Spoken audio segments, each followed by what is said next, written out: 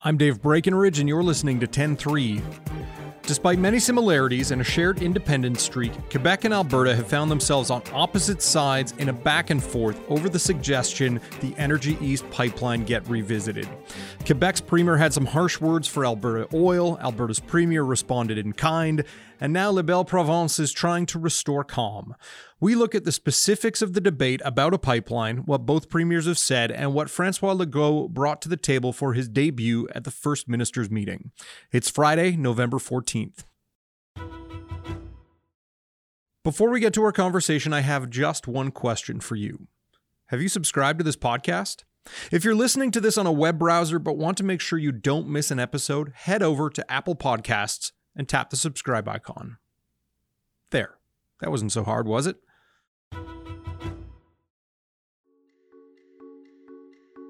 I would say to the new Premier of Quebec that, he needs to get off his high horse, he needs to look at what's in the ground, and he needs to understand that not only is our product not dirty, but that it actually funds the schools, the hospitals, the roads, and potentially even some of the hydroelectricity infrastructure in Quebec. Philip Otia covers provincial politics for the Montreal Gazette. So, Philip, a Quebec cabinet minister has tried to walk back comments by Premier François Legault that Alberta Oil has no social acceptability in Quebec. Now, can you walk me through what sparked the original comments and why Canada Relations Minister Sonia Lebel issued this most recent statement? It really started the night before the premiers were all going to get together in Montreal with the Prime Minister, with Mr. Trudeau. The Premier of New Brunswick had expressed interest in jumpstarting or giving new life to the Energy East pipeline project, which was to carry oil from Alberta through the Canadian provinces, through Quebec and into New Brunswick to what they call Tidewater, which would then give it access to foreign markets. So the Premier of New Brunswick expressed interest in this project, but Mr. Legault arrived the night before and he had a short scrum with us. And as he said, there was no social acceptance of this. There was no interest in the province, in Quebec, in seeing that project come back to life. You've got to remember that there was considerable opposition at the time when that project was being kicked around, especially by Quebec's mayors, who could not imagine this pipeline crossing so many rivers and lakes. You can mangle with water and oil together. It doesn't mix together. In the meantime, there has been a growing movement in Quebec to fight climate change, and Mr. Legault was well aware of that, and he's kind of shifted from where the party used to be a little bit more to the right, more pro business, and he has shifted himself politically to be a greener premier. So it was an answer you could have anticipated. The next thing that happened was that at the closing of the Premier's Conference, Mr. Legault made the comment that Quebec is not interested in dirty energy. That's the comment that took off. Both of the comments took off. There was kind of a delayed reaction. But then, that's when Alberta reacted. It started on social media, and then we saw the comments from the Premier, Rachel Notley, asking Mr. Legault to get off his high horse, because it kind of dovetailed with the fact that the finance ministers were meeting in Ottawa and discussing equalization payments. And as it turns out, because of the formula, which is very complex, Quebec was getting a big chunk of equalization payments this year, whereas suddenly it's the Alberta economy that's in trouble while Quebec is sitting on a surplus. So it was all sort of a domino effect, but it was bad optics. And so that's Quebec really, that's what Mrs. Lebel was saying yesterday in her scrum. Really, Quebec doesn't want to be at war with Alberta, and in fact, she didn't say this, but Quebec and Alberta share some of the same kind of problems, because Quebec is sitting on a hydro surpluses, which it would like to export to the United States, for example, and there was a big contract to sell power to Massachusetts, but it's the same kind of problem as a pipeline. Quebec's having trouble getting transmission lines built, and the people of New Hampshire rejected the plan to carry power through their state to Massachusetts for the Massachusetts people's for Boston's air conditioning systems. So there are parallels in the whole thing, and so that's why Quebec is not really interested in fighting with Alberta on this at all. And she said it repeatedly, and the premier said it again today, that we're not trying to preach to Alberta. We're just explaining sort of the reality of things. And so they've walked it back. And you got to remember too that in the past, Quebec and Alberta were known as the two most autonomous provinces in Canada, and often not colluded, but often worked together on projects where they took on the federal government. So there is a past of a strong kind of autonomous streak in both of these provinces. So it doesn't make any sense for Quebec and Alberta to fight. It's true that the Quebec government has kind of walked back the comments saying, look, we're not trying to be at war with Alberta, but they haven't walked back the comments about oil. So, it trying to dampen potential conflict between the provinces, but at the same time, there is still a sense that Quebec doesn't want Alberta oil coming across its rivers. But that's not true. And in fact, and I was doing some research on this yesterday, Quebec buys 45% of its oil from Alberta already. And it's coming through the Enbridge pipeline, which I don't know if you recall this, but in 2015, that pipeline was reversed. It used to flow east to west. Now it flows west to east. So most of Quebec's, almost half of Quebec's oil is already coming from Alberta, and that's creating jobs in the west as well. So it is a falsehood to say that Quebec is not trying to do is somehow buying foreign oil or buying oil from foreign companies with dubious human rights records. That's kind of a myth that's been circulating around for a while. The rest of Quebec's oil comes from the United States. And so 94% of Quebec's oil is supplied by Alberta and the USA. Why do you suppose that the government is fine with that pipeline, but not necessarily fine with another pipeline taking oil to New Brunswick refineries? It's a much harder sell to tell people that you're going to build a new pipeline compared to one that's already there, that's already being used to its maximum capacity. Mm-hmm. And I believe Alberta's plan is to try and export more of its product by rail cars now, and so that's a whole other. Quebec has its own issues with rail cars after the Lac-Mégantic disaster. That's true. Yeah, but I think it's pretty clear to me that I think a lot of people don't really realize that we're getting that much oil through a pipeline already. Now, moving on to Legault's debut at the First Minister's meeting, we know that other premiers like Rachel Notley, who came wanting to talk about the price of oil and the oil differential that's hitting Alberta's economy. Doug Ford wanted to talk carbon taxes. Scott Moe wanted to talk oil. What was Legault bringing on his list, being that it was his first meeting? What issues did he want to touch on? He brought two key issues and one third where he's sort of playing the salesman.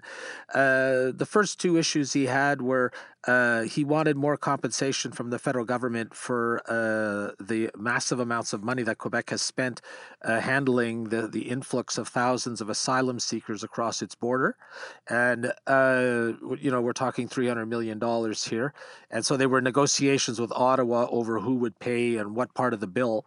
And the other part was, as you recall, in the new NAFTA agreement, a lot of Canadian farmers are taking a hit on their share of their exports, and so Canadian and Quebec dairy farmers are seeking compensation. So those were the two things on his grocery list that he wanted to talk to Trudeau about and the federal government about. And he was kind of a bystander initially on the Doug Ford squabble with Trudeau over the carbon tax, because Quebec is already on side Trudeau when it comes to carbon tax. We have a cap and trade system with California here, so it's a far less stretch for Quebec and for Mr. Legault with Mr. Trudeau, then Mr. Ford threatening to walk out over the carbon tax. That's a totally different kind of a thing. Yeah. In fact, Mr. Trudeau and Mr. Legault seem to get along quite well, which is very, very, very funny because I think the rest of the country doesn't really know Mr. Legault. They didn't really know what to expect, but he's a pragmatic kind of guy, and he's interested in making deals and making which indirectly helps the Confederation work, and it's a different experience for him. And there was heard some humorous questions from reporters from the rest of the country about Legault. That, are you a conservative but you're green, but you're they people don't know quite what to make of him yet. It was his first foray into what I call the Canadian club. We'll be right back. The National Post launched 20 years ago to be a distinctive and surprising voice in the media landscape. Though much has changed over the past 2 decades, what hasn't is the core appeal of a paper dedicated to conservative values, interesting voices, unique perspectives, and a sense of fun. Check out what you've been missing. Get 20% off a 1-year subscription to the National Post with promo code HAPPY20. That's HAPPY20.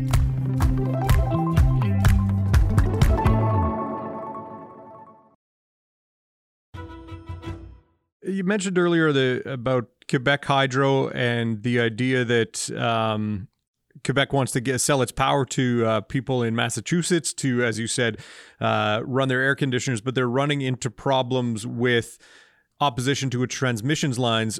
This was an issue that was raised at the First Minister's meeting as well. What is Legault hoping that the federal government or other premiers can do to help with their hydro issue?